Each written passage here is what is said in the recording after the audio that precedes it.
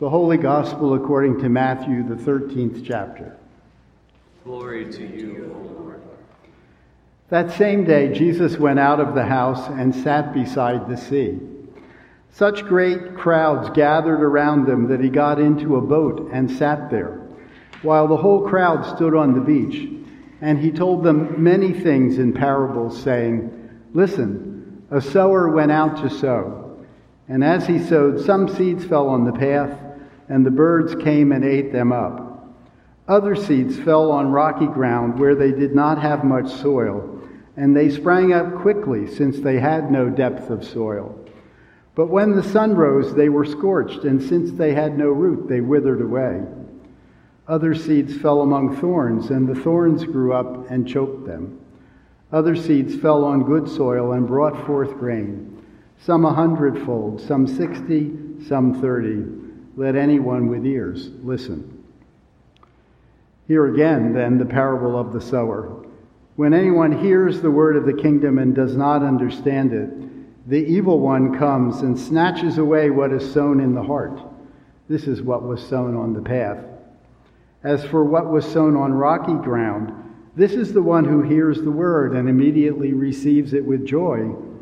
Yet such a person has no root and endures only for a while. And when trouble or persecution arises on account of the word, that person immediately falls away. As for what was sown among thorns, this is the one who hears the word, but the cares of the world and the lure of wealth choke the word, and it yields nothing.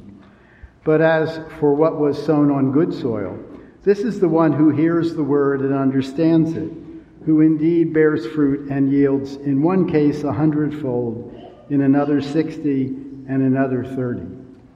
The Gospel of the Lord. Praise to you, O Christ. I've preached on this parable for many years. And I've always focused on the quality of the soil. And I imagine that's because I grew up in a farming family where the quality of soil was a common topic of conversation. And part of the reason it was a common topic of conversation was that the people in my family who had dairy farms and were actually doing a lot of crop farming lived in Upper Bucks County, where the soil is clay. The farther north you go, the redder the clay is. It's good for making pottery. It's not really that good for growing things. In Lower Bucks County, which of course now is just full of houses, there's sandy loam soil, which is excellent for growing things. And we lived in Middle Bucks, so our soil was better than that in Upper Bucks, and there were lots of comments in the family that, well, it's a lot easier to grow that stuff where you live than it is where we live. Even when I wrote the introduction for this Sunday's lessons, I focused on the soil, the questions. What kind of soil are we? Is the word of Christ able to take root and grow in us? But this week, I realized that there's another way to look at this parable, especially if you focus on the parable itself, which is the first part of the gospel. The second part is an interpretation of it, but in the first part, you could really focus on the sower instead of the soil.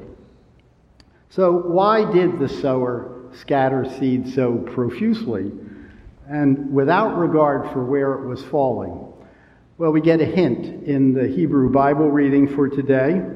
For as the rain and the snow come down from heaven, and do not return there until they have watered the earth, making it bring forth and sprout, giving seed to the sower and bread to the eater, so shall my word be that goes out from my mouth. It shall not return to me empty, but it shall accomplish that which I purpose, and succeed in the thing for which I sent it.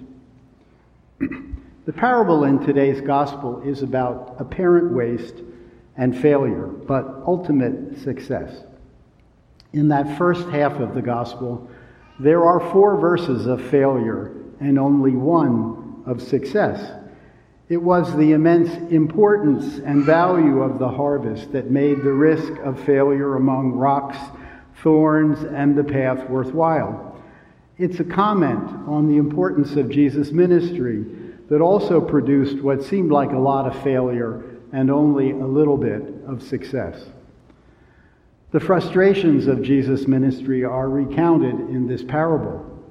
Jesus was sowing the seed of God's word, the good news of God's coming kingdom, God's reign that will be perfect and eternal, unlike all other rules and kingdoms. He was sowing it as widely as possible. Some ignored Jesus and his message of God's coming kingdom. Some were intrigued and interested at first, but lost interest quickly, especially when Jesus was opposed by the religious authorities and there was conflict. Some believed, but the requirements of discipleship were too strenuous.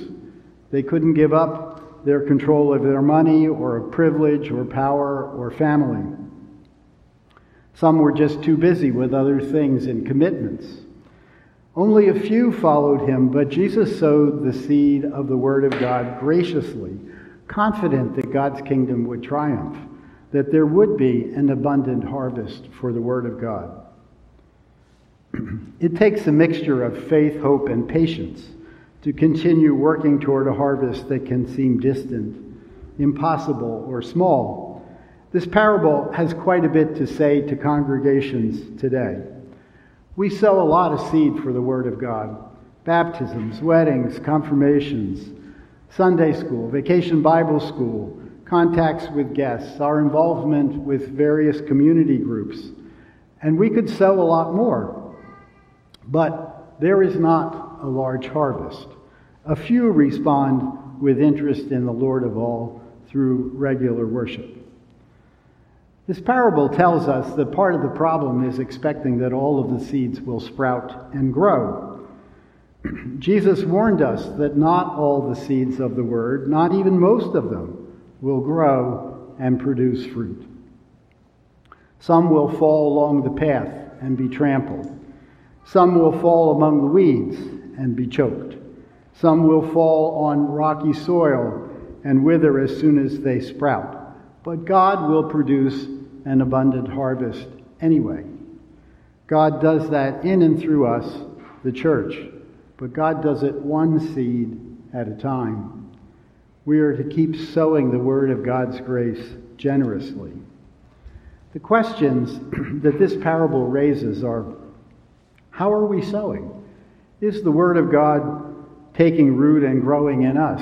Are we tending and watering the seeds sown around us or in us? It would be nice if every seed grew, if every guest kept coming back, all the inactive people returned to regular worship, and the neighbors flocked to our doors and filled the pews. Jesus does not promise that it will be that way. Remember, the parable contains 4 verses of failure and only 1 of success. Instead, the response is one at a time, as the seeds that sprout are watered and tended. At this time, there is, of course, concern about the damage to congregations from not being able to gather during the pandemic. For many people, the communal ties were loosened. They found other things to do, or they found watching online much easier than showing up in person. I couldn't count how many times I've heard people say to me, oh, it's just so much easier to watch it in my pajamas and with my cup of coffee in front of me. Well, we can wonder if things will go back to the way they were before. I, for one, don't believe they ever will. Things have changed. And one of the things about the church that we tend to forget is that there are 80% of the things that affect the church over which we have no control whatsoever. Only 20% of the things that affect the church can we do something about. Most of the time, we're in the position of figuring out how we're going to manage with the things that the culture throws at us. And this is one of them. The pandemic was something almost completely unexpected that's changed the way we are together and the way we function dramatically.